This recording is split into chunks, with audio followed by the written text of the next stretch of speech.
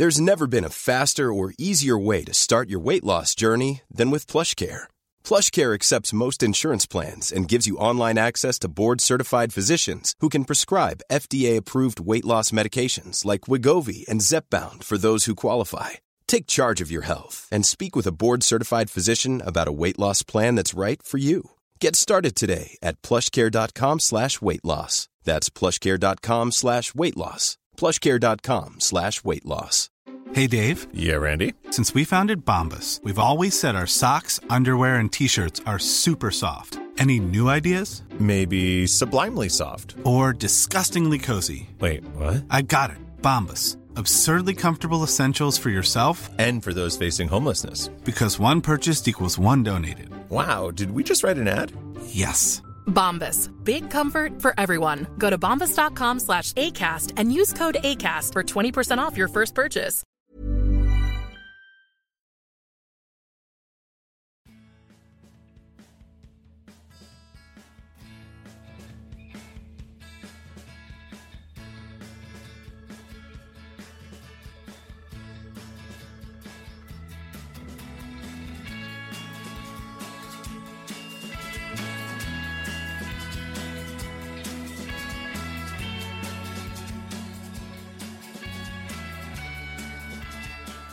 Välkommen till Klacken.nu mina damer och herrar. Jag hoppas att ni mår bra efter lite julledighet, eller ni kanske mitt uppe i julledigheten när ni hör detta. Men oavsett vad, att ni alla har det gött och mår bra. Och med mig idag har jag en god vän, nämligen Marcus. Goddagens. God morgon, god morgon. Eller... God morgon. Ja. Hur mår du? Jo tack, jag mår bra. Tillbaka i arbetet så att säga, efter min lilla julledighet. Ja. Låta bollen rulla igen. Ja, men precis så är det. Ja. Ligga och ladda upp inför... Det finns alltid någonting att se fram emot på kvällarna, även när man går och jobbar där, eftersom det är mycket fotboll bland brittiska ön. Det går ingen nöd på innan då. Så. Verkligen inte. Och du som följer just Premier League och specifikt Spurs i allmänheten är ju då extra taggad nu när det är bara Premier League som gäller. Ja, men så är det ju. Fullt fokus. Fotbollsmässigt, ja. Jag förstår. Jag tänkte att vi pratar lite om lagens nuvarande form, kanske lite topplagen framför allt. Lite status i Premier League, vad du tycker och tänker. Det börjar ju komma ett nytt år här runt hörnet och ja, det händer en hel del om man säger så i Premier League.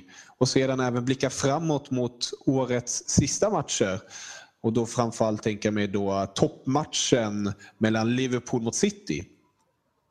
Och sen har du ju lite toppar och floppar från året som du skulle vilja dela med dig av. Ja, absolut, gjort en liten lista där. Grymt. Jag tänkte mig, hur känner du just nu Premier League är? Hur känns det för dig? Vi har ju, som de flesta förmodligen vet, ett Chelsea som går som tåget upp i toppen. Nere i botten har vi Hull City, Swansea, Sunderland. Och sen har vi ditt Spurs där på 5:e plats.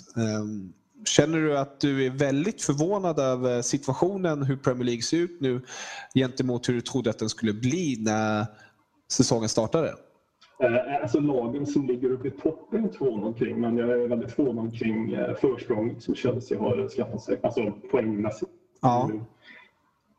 46 poäng på 18 matcher. Alltså det är nästan så att de snittar just nu på 100 poäng på en säsong. Det är helt otroligt. Det är en makalös statistik. Och lagen som brukar leda runt jul här brukar ju oftast också vinna. Den statistiken är väldigt, väldigt stor. Jag vet inte om det är typ 9 av 10 som brukar vinna då. Det summeras som man ju också om man leder. Så det känns, många säger att det var gjort, men det känns ju ingenting att fokusera på. Det är lite som Leicester förra året, fast nu är det Chelsea med en annan kvalitet där också. Så det är nästan svårt att se att Chelsea tappar det. Verkligen. Man brukar ju säga, som du är inne på, att just den här tiden är det mest avgörande. Och om man klarar vintertiden som ligaledare, då är det svårt för de andra lagen att ta ikapp då. Ja, men det krävs att de tappar så mycket helt plötsligt. Och de andra ska liksom gå... Det krävs nästan att de gör en Chelsea-period mot de här lagen och tar en 10-11 dagar. Ja. För att komma upp kanske på en jämlik poängnivå som Chelsea. Och för de jagande lagen, förutom Liverpool då, så har ju de andra saker att tänka på också, dubbelmöten och Europacupspel och allt det där. Så, nej, de ser så stabila ut, Chelsea också. Verkligen. Ja, det är svårt att se att Chelsea ska tappa det här försprånget. Framförallt också när de inte ens har Europaspel i spelschemat. Ja, det är imponerande, för när jag tittar på deras lag så visst är det ett bra lag, men det har ju sett bättre upplagor av Chelsea. Kvalitetsmässigt på många positioner. Alltså då har ju oftast Victor Moses och Alonso på ytterspringorna där. Ja. Och visst, de är inte bra, men på förhand på papper så finns det bättre spelare från positionerna för ett lag som Chelsea eventuellt att kunna få fram. Men det visar väl också vilken fantastisk tränare Conte är. Och får ut så mycket utav de två specifikt. För de två spelarna är väl en sån uppställning nycklar. Precis. En 3-5-2 eller 5-2 hur man nu vill se det. Victor Moses, som man ska komma tillbaka till, har varit imponerad av, sett till förväntningsgrad inför säsongen också naturligtvis. Exakt, det är ju många som säger att det är hans verkligen genombrottshöst någonsin. Han har ju verkligen varit i frysboxen, det har nog ingen missat. Förutom de som inte ens visste vem det var kanske innan den här säsongen. Ja, men så kan det vara. Och där bakom har vi ju som sagt ett City som leds av Pep Guardiola. Han inledde imponerande, men det var ju som sagt mot bottenlagen eller de klubbarna i nedre skiktet, och sen när det blev lite tajtare då blev det lite tuffare också. Och han har haft det tufft, framförallt försvaret då, som inte alls har levererat i flertals matcher. Hur ser du på hösten? Skulle du ge godkänt till Pep? Ja, jag har godkänt på den väl. Men återigen den förväntningsgraden. Pep har man ju satt in alla då. Kanske, men jag är väldigt beundrat Pep Guardiola under många år. Det känns nästan som att han kommer till City. Det känns som att man ska kunna trolla lite grann som Conte ut med spelarna här. Och den starten de hade, inte bara att de vann, utan hur de vann. Oavsett att de mötte kanske ett lättare inledningsschema än andra lagen hade, så spelade de en fantastisk fotboll och spelade ut lagen på noter. Men det här, jag tror vi kan drabba oss lite grann av hans envishet att bollen ska spelas hela tiden. Spelas ur alla situationer, att man väldigt sällan slår det här raka, långa, och sätter man dem under press. Och som Tottenham gjorde i sin bästa match för säsongen och som många andra gjort i sin matcherna mot de här mot City, så blir de får det svårare då. Och backlinjen har inte alls imponerat. Då har jag spelat med Korralov som mittback, och spelar John Stones som inte alls har levererat, som inte jag är förvånad för dessutom att John Stones, som jag ser lite som överhypad så att säga, som försvarsspelare. Så men godkänt får de, men det är återigen det med förväntningsgrad när man har förväntningar inför en säsong som man bedöms av. Så godkänt möjligtvis, men ändå. Godkänt. Ja, vart har du tippat City inför säsongen? Jag har väl tippat dem. Jag trodde de skulle vinna faktiskt.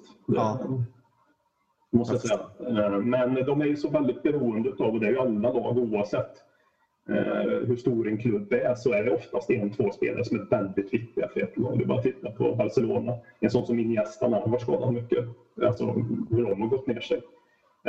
Agüero är väldigt viktig för City. Verkligen.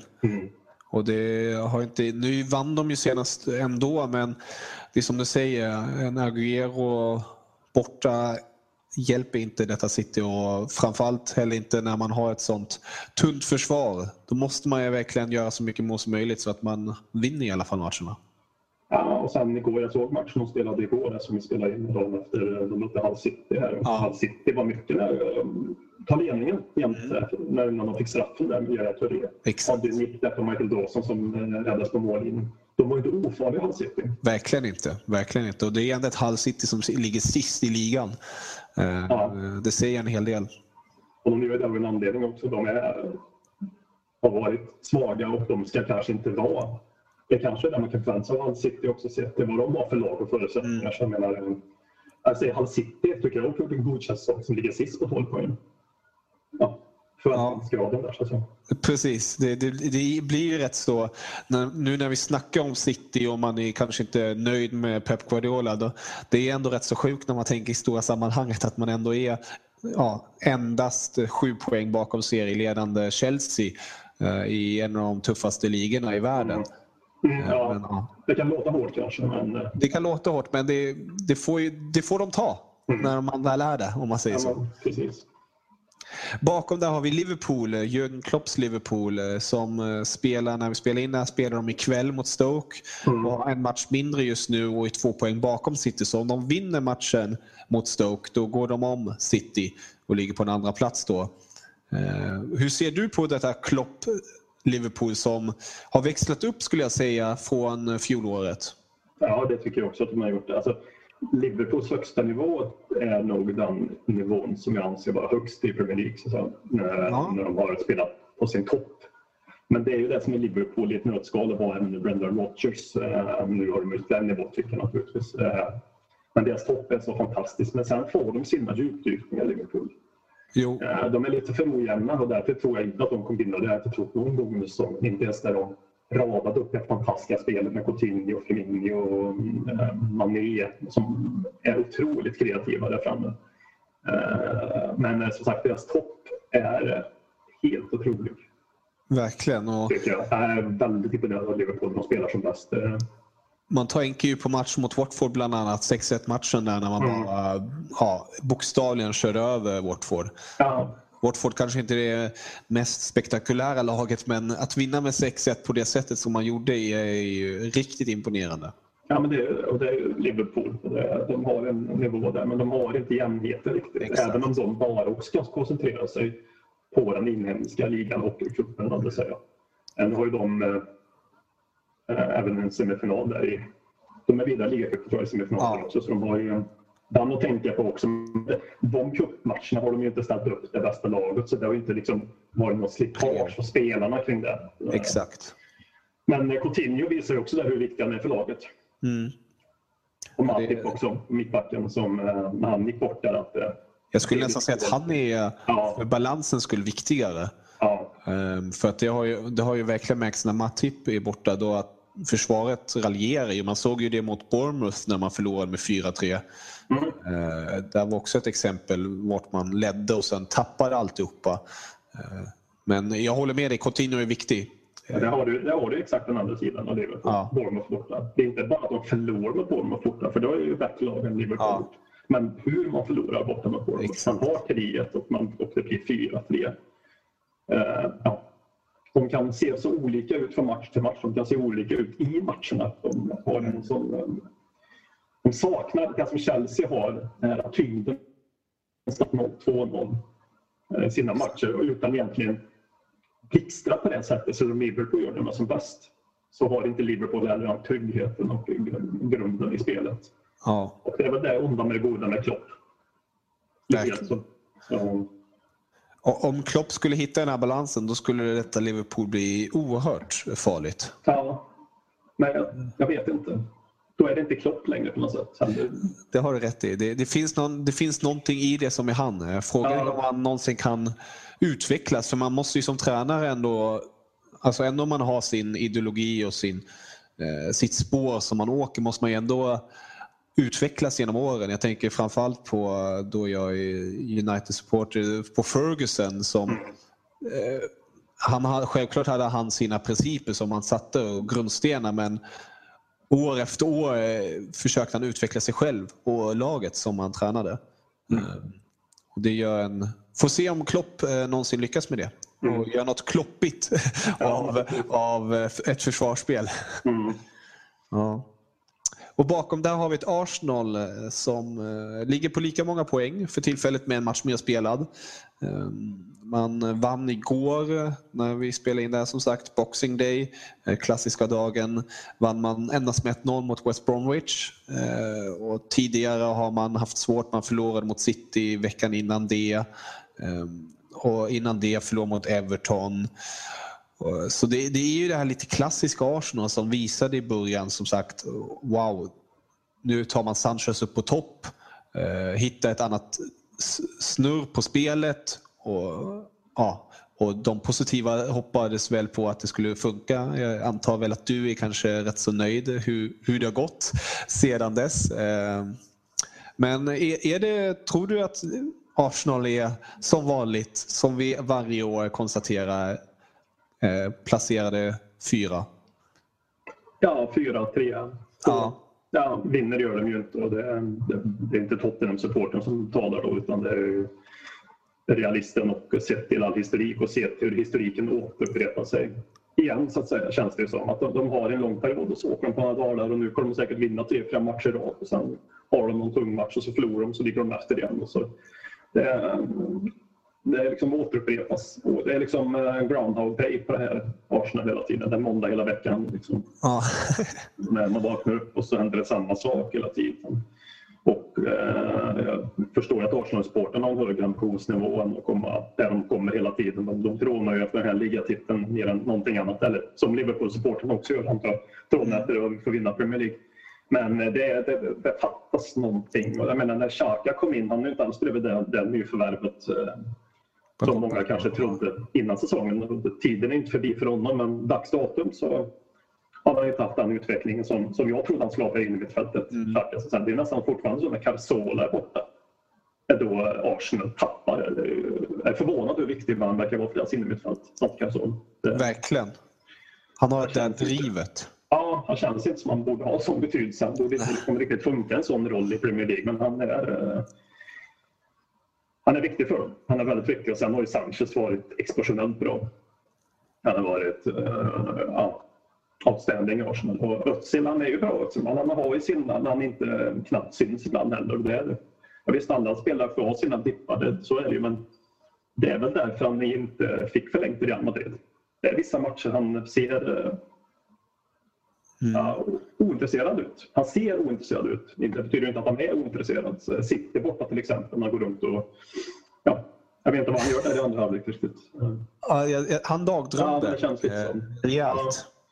Men sen har ju Mustafi och Korsenelli, alltså de har ju varit riktigt bra. Mustafi har varit bra ungefär för Arsenal tycker jag. Det finns någon statistik på när han är borta hur vinstprocenten ser ut. Vinstprocenten ser ut jämfört när han inte är med så att säga. Och den är smickrande för honom i alla fall. När han är med så att säga. Det håller jag med om. Som tysk är jag väldigt nöjd att han har lyckats så väl i Arsenal. Tyvärr har ju skadan gjort nu så att han missar en hel del viktiga matcher. Håller han med Mertesacker där på skadelistan. Lite typiskt. Om du tittar på Arsenal bara och deras trupp och ser alla namn. Hur skulle du ranka dem bara på tyngden på spelarna de har? Vikten, alltså hur viktiga de är. Ja, alltså hur starka de är. Alltså man kan ju alltid snacka om, till exempel du pratade om Chelsea innan, om att de har, alltså på pappret har de inte det starkaste lag de har haft tidigare, men ändå presterar de som de aldrig har gjort förr. Och tänkte lite så här, om du tittar på Arsenal och deras lag, hur skulle du se dem gentemot resterande lag i Premier League? Ska de ligga på fjärde platsen även om man tittar på spelarna, eller tycker du att de borde ligga högre upp? Alltså Arsenal har ju en väldigt bred trupp tycker jag. De är inte så beroende av vissa spelare. Vissa är naturligtvis väldigt beroende av en Özil i form, en Sanchez i form, en Mustafi i form till exempel. Ja. Men sen har de väldigt många breddspelare som Chamberlain, Theo Walcott och de här som påminner väldigt mycket om varandra och de växlar aldrig riktigt upp. Bredden är bra. De känns lite som Liverpool så att säga, på det sättet. De har liknande trupp och lite liknande spelare som Liverpool. In i mittfältet. Det känns som det är väldigt mycket många, de har några 5-plussare, sen är det väldigt många 3,5-plussare i Liverpool på något sätt. Så där. Om man säger så på någon skala. Ja. Bredda imponerad av, fast det saknas lite spets ibland kan jag uppleva. Men då trodde jag att Xhaka skulle vara den där lilla extra spetsen på mittfältet. Ja, han har ju inte levt upp till vad han har gjort i Gladbach tidigare. Där är han ju verkligen en pådrivare, en general. Gamla skolans spelare skulle jag säga. Och det var det jag trodde att de signade honom där. Då trodde jag att de skulle kunna få den där innermittfältaren som de nu har suttit efter, som de har pratat efter sen typ Beras dagar. Att de skulle få en ledare på det innermittfältet. Men alltså det är vissa utvecklingskurvor i Arsenal. Så Walcott har ju haft en ganska fin höst. Poängmässigt i alla fall. Ja. Men ja, det är ingen vinnare. Alltså det är laget Arsenal som inte är som laget Chelsea till exempel där. Exakt, och det kan man ju kanske då slutligen leda till en viss tränare som kanske inte gör den inputen som behövs för att man ska vara längst upp. Och det tror jag många har tyckt länge. Han tar ju sin tid och han har gjort jättemycket fint för Arsenal. Han har varit där nu 20 år och det ska ju respekteras för deras sätt. Men ibland måste man göra bokslut. Och visst, man vet ju aldrig vad som kommer därefter. Det kanske blir ännu sämre. Men ibland måste det bli sämre för att det ska bli bättre ibland också. Det har du fullständigt rätt i. Ja. Och troligtvis kommer det kanske bli sämre när Wenger väl lämnar Arsenal. Det skulle inte förvåna mig alls. Det har man ju sett med United bland annat. Ja, visst. Ja, för han har ju köpt vissa spelare. Då när man värvar en tränare utifrån ungefär en liknande spelarfilosofi. Liksom. Men ja, jag tror nog tyvärr under här och nu så tror jag inte Arsenal. Det blir ingen titel för dem. Nej, det är svårt. Ja. Och speciellt med den historiken de har också. Så det är allt på det. Och sen som hur Chelsea har gått den också. Ja. Det är förmodligen inget lag. Om man ska vara helt krass, jag vet inte om man ska säga det nu, men det skulle man nästan kunna säga. Chelsea har vunnit ligan. Är man för kaxig då? Tycker jag verkligen inte. Nej. Tycker jag verkligen inte. Det är deras liga 1 förlorar just nu. Nej, jag har väldigt svårt att se det. Blir gärna motbevisat, skulle vara kul. Men ja, vi får se. Jag tänkte fortsätta då. Ett lag som ligger väldigt nära hjärtat ligger ju precis under där med en match mindre spelad på 33 poäng. Nämligen det kära Spurs. Hur ser du om du skulle kort sammanfatta hösten i 3 ord, om du skulle kunna ens göra det. Hur ser du på Spurs då den här hösten? Trögt kan jag säga. Ett ord istället. Ja, trögt. Ja. Det har gått trögt. Det blixtrar inte på samma sätt som Tottenham. Nej. Överlag. Det blixtrar om 2 spelare som har bärt vår offensiv och det är ju ytterbackarna. Ja, det är ju rätt så speciellt. Så är det ju. Och Danny Rose och Kyle Walker har ju varit väldigt bra. Danny Rose i synnerhet som för 3-4 år sedan ansåg jag vara... jag ville bara skeppa i vägen ifrån Tottenham. Men hans utbildningskurva har varit sensationellt bra, måste jag säga. Är det Tottenhams ska man säga skräll eller utropstecken för hösten? Året senare i alla fall, om man säger så. Ja. Sen var han bra även under föregående år, under förra våren så att säga. Så han fortsätter ju på sin inslagna väg, tycker jag, mer eller mindre. Och fortsätter att växla upp ännu mer. Ja. Så men han har varit fantastiskt bra. Sen har det inte sett så där fantastiskt bra ut utifrån. Man jämför med förra året naturligtvis. Det har varit en del skador i år. Förra året var vi rätt förskonade från skador. Lorissa var bra i år också, måste jag säga. Han har haft några matcher som han har varit fantastiskt bra i. Och Toby Alderweireld lika så. Men framförallt är det en Rose. Men det har varit lite trögt. Har det varit. Trögt framåt. Trögt framåt, tempotattigt. Vid omställningslägena så har vi inte den farten och det spelet i djupled som man kan önska. Det blir väldigt mycket, vinner bollen så blir det ofta att vi blir väldigt stillastående. Och det blir lite för mycket bolltouch på vissa spelare som Eriksen och Delali och de här. I synnerhet. Och Harry Kane och söker ut sig för mycket på kanten. Harry Kane är ju fortfarande, han har inte gjort det dåligt, men man har en väldigt hög förväntning på Harry Kane. Och sen är det ju svårt för Hurricane att hålla den där höga nivån när man inte riktigt har någon naturlig avbytare som kan hålla den höga nivån för sig. Sen hänger det ihop med övriga laget att han är beroende av att folk ska löpa för. Jag menar, en anfallare kan ju bli rätt utelämnad om inte laget fungerar i övrigt. Jag menar, han kan ju inte ta bollen och göra det själv på det sättet. Han är inte den typen av anfallare. Han är inte en Aguero som tar bollen och höjer bolltempot och glider igenom på det sättet. Han är lite mer beroende att det ska funka runt omkring också. Och det har väl inte riktigt gjort det i år, kan jag tycka. Den delen har glimtvis varit så fantastiskt underbart bra som de var förra året, men inte riktigt i år heller. Vissa matcher har glimtat till. Sen har han gått ner en svacka. Jag vet inte om det beror på att han och Wanyama kanske inte funkar lika bra som han och Dyer gjorde. Alltså han som involverade. Så det finns saker att jobba på, men det är det som känns positivt ändå. Att vi som håller på Tottenham är väl inte riktigt jättenöjda med spelet, men sett till spelets poängskörd så måste vi ändå vara ganska nöjda. Förstår. Om du fick leka jultomte nu de sena dagarna efter jul, vem skulle du vilja slänga in i Tottenhams trupp? Finns det någon spelare ute som du skulle gärna vilja se i Tottenham-tröjan? Ja, jag vet faktiskt inte riktigt. Alltså jag har väldigt stort förtroende fortfarande att de ska kunna växla upp Dela Ali och Eriksen och Lamela ska kunna komma tillbaka. Nu var skadad ganska länge. Och Lamela är ju en hackkyckling i Tottenham, men nu när han var borta så har väldigt många börjat upp efter Lamela sett till att det krävs ju att någon är borta ibland för att det ska liksom hända någonting. Ja, men man kanske saknar honom. Man vet inte vad man har för men saken är borta så att säga. Han fyller på i boxen på ett bra sätt Lamela och också är lite för kladdig med bollen visserligen. Men jag skulle vilja ha det är väl någon lite mera. Vi behöver inte heller, många pratar om att vi behöver någon snabb ytter, men vi har Danny Rose och Kyle Walker som fyller den funktionen. Jag skulle vilja se att det kanske spelar mer alltså nu är det en trend också med formationer, men jag tror nog att formationen 3-5-2, 5-3-2 skulle passa också ganska bra. Ja. Testa något nytt där. Ja, vi har gjort det några matcher och det har sett ganska bra ut. Just för att vi har Danny Rose och Kyle Walker. Precis. Ni gjorde ju den om ett misstag med mot City, eller? Nej, mot Arsenal gjorde vi det. Men Arsenal var det, så var det. Arsenal borta gjorde vi den ändringen. Och så var det en match till vi gjorde den ändringen här. Jag tror det var Swansea för mig också. Att det var då gick Dyer ner och spelade mittback tillsammans med Toby och Fertongen.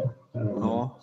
Materialet finns ju, alltså ni har ju ett extremt brett material som man kan justera på bild på.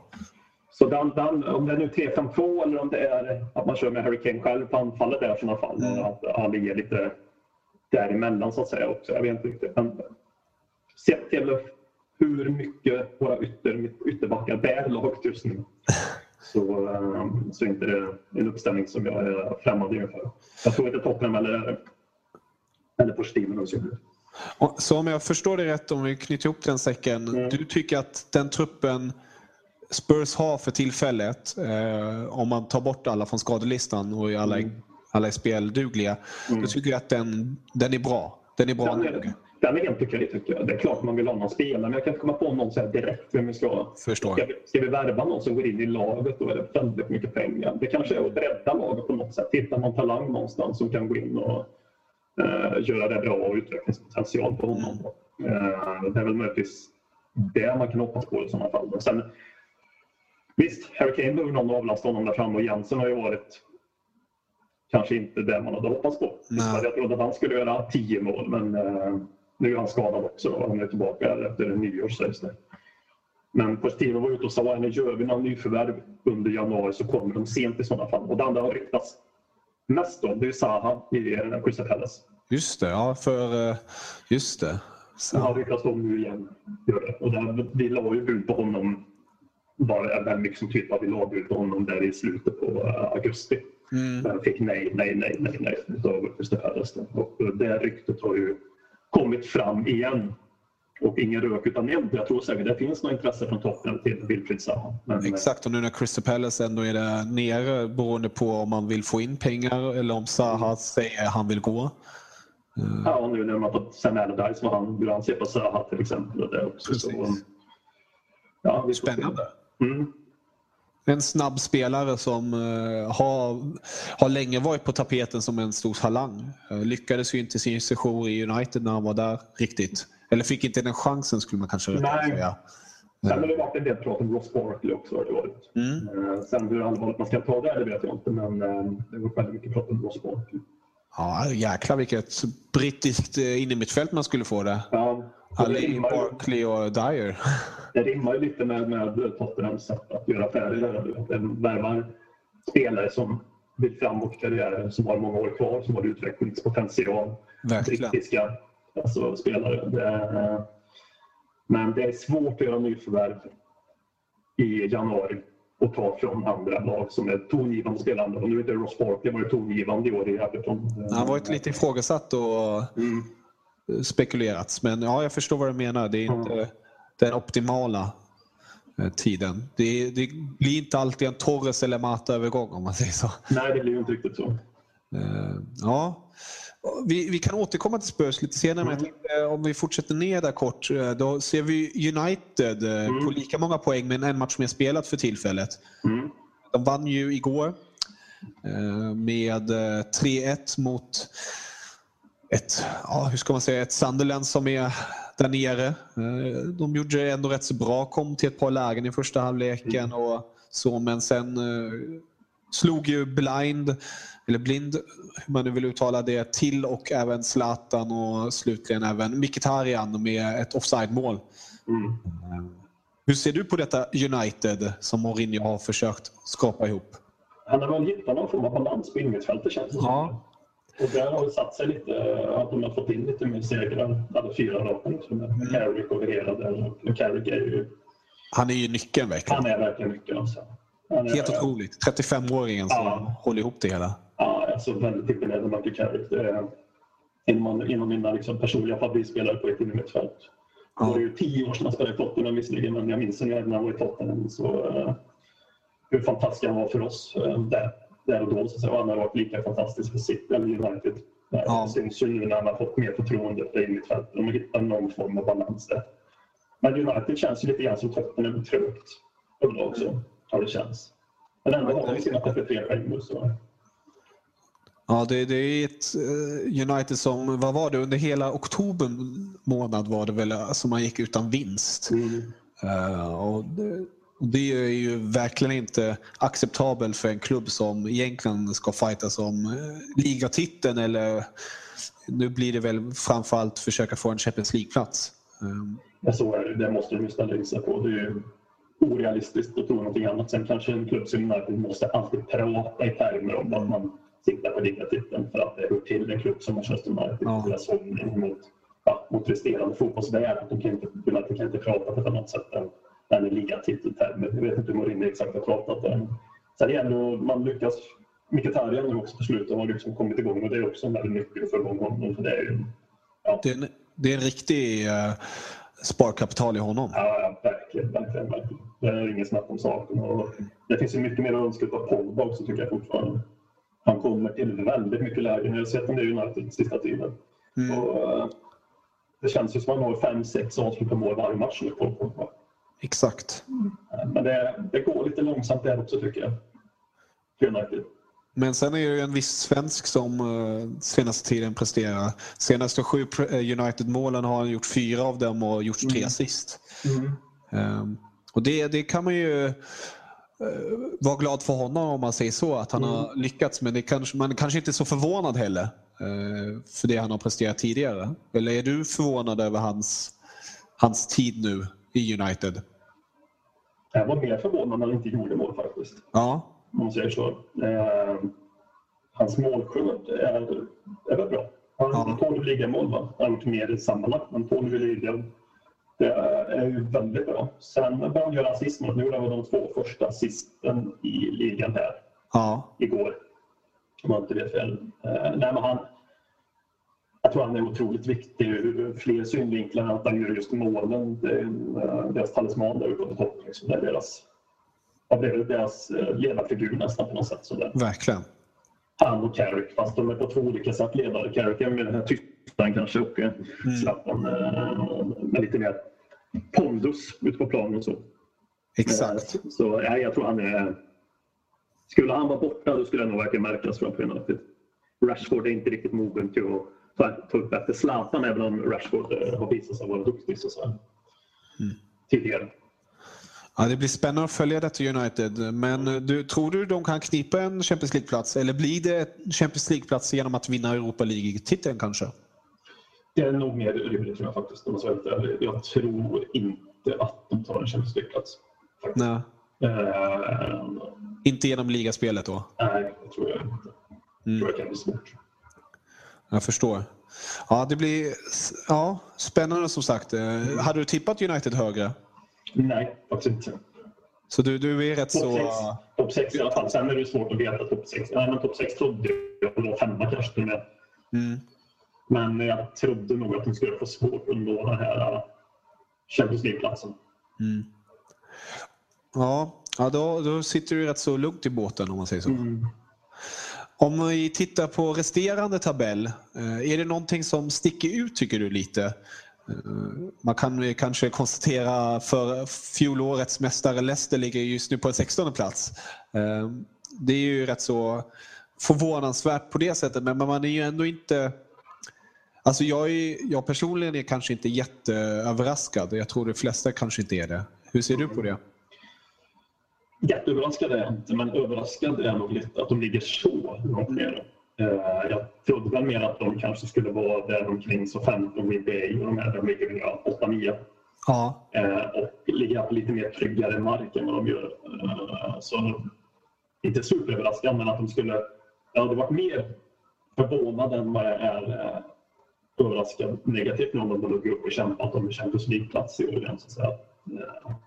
Men det går väl lite väl dåligt tycker jag för dem. Men ser man till laget återigen där så är väl det här är ju mer realistiskt att de ligger 16 än att de ska vinna ligan. Så att säga. Det är nästan mer realistiskt att de ska vara ur än att de ska vinna ligan. Även om det är lite sämre än vad jag trodde innan säsongen. De hade jag väl mer där på en lite bakom de här topp 6 som kändes rätt givna, de som ligger topp 6 i år så att säga. De kändes väl som att de var lite bättre än övriga ligan. Sen trodde jag att de skulle kunna ligga i divisionen under om man ska lägga in Premier League i olika divisioner så trodde jag mycket väl att de skulle kunna sluta 7-8 till exempel. Det kan de väl fortfarande kanske göra. Men de är som sagt de satsar ju verkligen på Champions League nu. Och det gör de ju all rätt i. De har ju once in a lifetime chans nu att bara köra på. Och nu fick man ju bra lottning också. Så möjligheterna finns där. Ja, det kan ju en riktig saga där. Och går de vidare till kvartsfinal så är det ju det är ju magiskt för Leicester. Om de kommer topp 8 i Europa där. Så även topp 16 är ju är väldigt bra. Sett i gruppen så var det förväntat att de skulle gå vidare från gruppen kan jag tycka. Men, men de ska ta vara på varenda sekund där Champions League. För den är nog dröja innan de eventuellt är där igen. Och det kommer nog dröja ett långt tag. Ja, men det visar också Kanté där i synnerhet nu inte han hela skillnaden från plats 16 till plats. Men Kanté var väl inte riktigt oviktig för laget. Nej, verkligen inte. Och ett Chelsea som går just nu kan nog tacka Kanté för en hel del. Så är det. Så roligt att se Kantés vinstprocent sen han kom in i Premier League för 1,5 år sedan. Den är nog förvånansvärd, men den är nog extremt hög. Ja. Det är nog få spelare som har sånt fin. Kanske förutom någon Arsenal-spelare som spelade där 2004-säsongen och sen lämnade Premier League efteråt. Ja, men exakt. Måste nog vara det. Något annat som förvånar dig eller som du tycker satan i gatan? Så där tänkte jag att det skulle bli. Jag inte tänkte, men jag är alltid imponerad av Bournemouth. Eller alltid. Jag är fortsatt imponerad av Bournemouth. Sett till vad de har för lag och sett vad han får ut och det är det allt som är väldigt imponerad av som tränare. Jag har sett dem på några matcher och de spelar med tanke. Och, han är modern i det här. Där har England någon tränare som kan göra grejer. Så det är ju en brist på brittiska tränare med framtidstro kan jag tycka i Premier League. Och det här är verkligen en sån som ändrar på den här som är någonting annat än de här brittiska tränare som kommer fram jag vet inte hur många år det är. Även som Mark Hughes och Big Sam eller så här. Ingen illa om dem, men det här är på ett annat sätt. Han är väldigt intressant. Du har ju snackat som landslaget där ett par gånger också. Ja, det hoppas jag att han inte gör. För jag vill se om Premier League. Jag skulle vilja se honom i Danmark några också. Så är det Premier League. Växer upp och se vad som kan göra ytterligare en nivå där. För det tror jag är sånt som Eddie Howe. Ingen Eddie Howe i Bournemouth, ingen Bournemouth i Premier League. Det är ganska uppspel. Så de är väldigt imponerade av. Sen kan man ju så 15 så fortfarande ligger där uppe omkring. Det är ju så pass tajt där uppe. Men som är som får börja om och ändå lyckas börja om ändå sett till så 15 gör det bra tycker jag också. Jag är inte superimponerad. Jag är imponerad men ja. Och Burnleys hemmastatistik är också något som imponerar. Verkligen. På fjärde platsen just nu. Ja, de vinner hemma. Så det är starkt. Det ger en hel del. Trots att man kanske förlorar hela tiden borta. Men hemmaborgen som sagt. Nej, verkligen. Så, nej, men Bournemouth tycker jag sticker ut. Som jag ser på. Ja, är det något lag som du tycker totalfloppar? Förutom då kanske, nej jag vet inte. Det har ju snackats om West Ham tidigare i hösten. Nu har de ju tagit tag i saker och ting och kommit lite längre upp igen. Det har de gjort. Så frågat West Ham för kanske 3 veckor sedan så hade de hoppats tydliga floppar. Ja. Men nu har de ändå jobbat upp sig tabellmässigt. Sen kan man ändå West Ham vara en liten flopp sett till hur man spelat en större del av hösten. Eller vintern har väl börjat bra för också. Av West Ham en besvikelse kanske. Från många. Men annars finns det ingen sån där jättebesvikelse. Laget ligger ungefär där det förväntats utav dem, liksom, kan jag tycka, i tabellen. Och det skiljer ju inte så många poäng där i division 2, man får säga det, mellan plats 8 och ner. Så är det väldigt tajt. Jag har tabellen framför mig här. Från Burnley från 14 till så 15 på 8, där är det bara 4 poäng. Liksom, så. Men det är väl West Ham i sig, men det är väl inte så här superöverraskande heller. Att de har fått en liten baksmälla på säsongen sett att de bytte arena bland annat. Och allt det där. Exakt. Lite anpassning. Even when we're on a budget, we still deserve nice things. Quince is a place to scoop up stunning high-end goods for 50 to 80% less than similar brands. They have buttery soft cashmere sweaters starting at $50, luxurious Italian leather bags, and so much more. Plus, Quince only works with factories that use safe, ethical, and responsible manufacturing. Get the high-end goods you'll love without the high price tag with Quince. Go to quince.com/style for free shipping and 365-day returns. Burrow is a furniture company known for timeless design and thoughtful construction and free shipping, and that extends to their outdoor collection. Their outdoor furniture is built to withstand the elements, featuring rust-proof stainless steel hardware, weather-ready teak, and quick-dry foam cushions. For Memorial Day, get 15% off your Burrow purchase at burrow.com/acast and up to 25% off outdoor.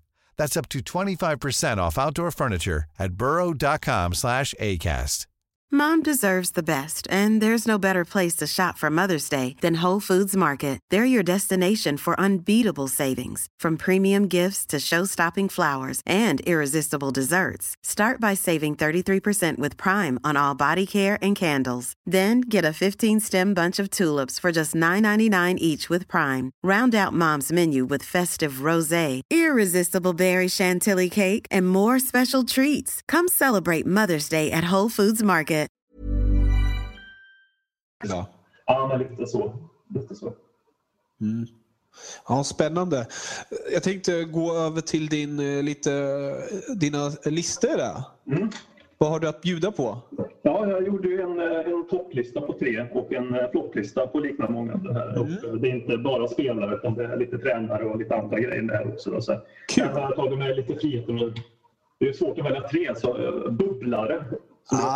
Helt rätt. Jag som lyssnade på Trackslistan för många år sedan hade de bubblare med för mig. Ja. Men om man börjar på toppen där så har jag tagit med Victor Moses från Chelsea. Ja. Som har varit, som vi sa tidigare, haft en sensationellt bra säsong i ett sensationellt bra Chelsea också visserligen. Men Victor Moses. Sen får man ta med Alexis Sanchez också i Arsenal tycker jag det. Som större delen av säsongen har haft en jämnhet. Och alltid en vilja att försöka och viker aldrig ner sig i matcherna som jag kan tycka att Arsenal kanske gör i vissa matcher. Men jag tycker inte jag ser de tendenserna i Sanchez. Och sen har jag, jävligt eller inte, Danny Rose med också i Tottenham. Som är, som jag ser, Premier Leagues bästa vänsterback. Och sen var jag tvungen att ta med en liten bubblare där ändå. Och det var ju den vi pratade om förut där. Det är 2 tränare att ta med. Det är Eddie Howe och så är det Conte. Chelsea. Eddie Howe som jag sa tidigare, Conte som jag också varit inne på tidigare. Ja, det låter som en bra lista. Imponerande. Ja. Sen är det ju den här flopplistan som är lite svårare tycker jag nästan och floppa. Och det är ju återigen det här med förväntningsgrad innan säsongen. Kanske folk inte tycker alltid att de här spelarna är, i alla fall första. Det är ju Pogba som jag är besviken på. Sett till vad jag hade trott om honom och hoppas på honom. Sett hur ett liksom, fotbollsskåd tittar på honom. Prislappen också. Ja, det väger ju in. Alltså, det är inte hans fel att han kostade den summan han gjorde. Så man kan tycka att han inte borde bedömas utifrån prislappen. Men det blir ju onekligen så när man ser honom ändå. Det blir bakhuvudet. Ja, och sen har man ju sett honom i Juventus också. Bland annat. Sen är det ju en av mina hackkycklingar, John Stones, Manchester City. Som jag kan inte se hans storhet alls som mittback. Visst, han har fin fot och kunna passa, men han är fortfarande ung och han har fortfarande tiden för sig. Men jag tyckte inte att han var speciellt bra Everton heller. Och han är en av de här som olyckligt hamnar för en hög prislapp för att han är ung och brittisk och med landslaget. Undrar hur han skulle ha utvecklats om han inte hade varit brittisk och haft den här enorma mediepressen på sig. Ja, det är frågan. Alltså, om det kan hämma honom ganska mycket. Det är möjligt att det gör det. Men jag ser inte honom som någon mittback som ska bära upp Manchester City. Så att säga. Sen har jag tagit med några andra här också. Det är lite grann Mark Hughes i Stoke. Mark Hughes i Stoke, han överlänsar i Stoke, men det känns lite grann som att jag vet inte riktigt vad Mark Hughes och Stoke vill riktigt sett till de spelarna köper in. Det köps någonting och så det finns ingen röd tråd tycker jag i Stokes transferagerande riktigt så. De hade någonting förut tycker jag, att det var så här, the new Stoke. Men nu känns det som att man åkt lite fast där på det spåret. Ja, precis. Och det är för Stoke, hamnade de hamnade. Det är väl helt okej till tabellmässigt, men de har ju spänt musklerna lite om också ekonomiskt och köpspelare. Det kan man tycka. Och sen den nya som har släppt in som ett flopp att han får komma tillbaka tycker jag. Det är Big Sam Allardyce som jag tycker är ett flopp att han får ett jobb igen. Alltså det är helt otroligt. Ja, sett till vad som hände i somras också. Om man väger in det väger in mest. Det tycker jag är... Det är sorgligt. Man undrar ibland verkligen hur desperat är man och att man ens låter en sån person ta över ett professionellt lag i högsta ligan i Premier League när han har gjort de sakerna han har gjort också. Det måste finnas andra. Jag ser inte att det var fel att sparka Alan Pardew. Det kan jag tycka det ser en logik i. Det behöver liksom inte vara Sam Allardyce. Det är för att han har räddat lag förut. Det är bara det man går på. Det finns liksom ingen moralisk... Nej, det är bara han vet vad man ska göra i den här situationen i princip. Ja, jag tycker det är väldigt synd. Och sen har jag faktiskt haft med en sak till där. Och det är liksom Swansea. Det är inte att Swansea ligger där Swansea ligger som är floppen, utan det är Swansea har bytt karaktär på hur man agerade. För många år sedan så var jag imponerad av Swansea att de tappade tränare oftast för att tränarna fick ett bättre erbjudande någonstans. Men de signade in nya tränare och hade en logik i vilka de tog. När de tappar helt hållare, nu tar de in, och det är kanske de nya amerikanska ägarna som är med och bestämmer lite för mycket. De har tappat sin filosofi, känns det som Swansea. Sin identitet, Swansea. Ja, de är... Om inte de borde ju nästan ligga sist. Det är ju tack vare målskillnaden de inte ligger sist för tillfället. Ja, så är det ju. Och det är just det som jag besviker på Swansea. Alltså, klubben Swansea slutade fungera. Ja. Och den här röda tråden som jag har varit så imponerad av Swansea sett till klubbens storlek och allting. Jag har varit så väldigt imponerad hur de på högsta nivån har fattat besluten. Liksom. Och nu är det tvärtom. Jag ser inte förvånad med allt som Bob Bradley kommer få sparken.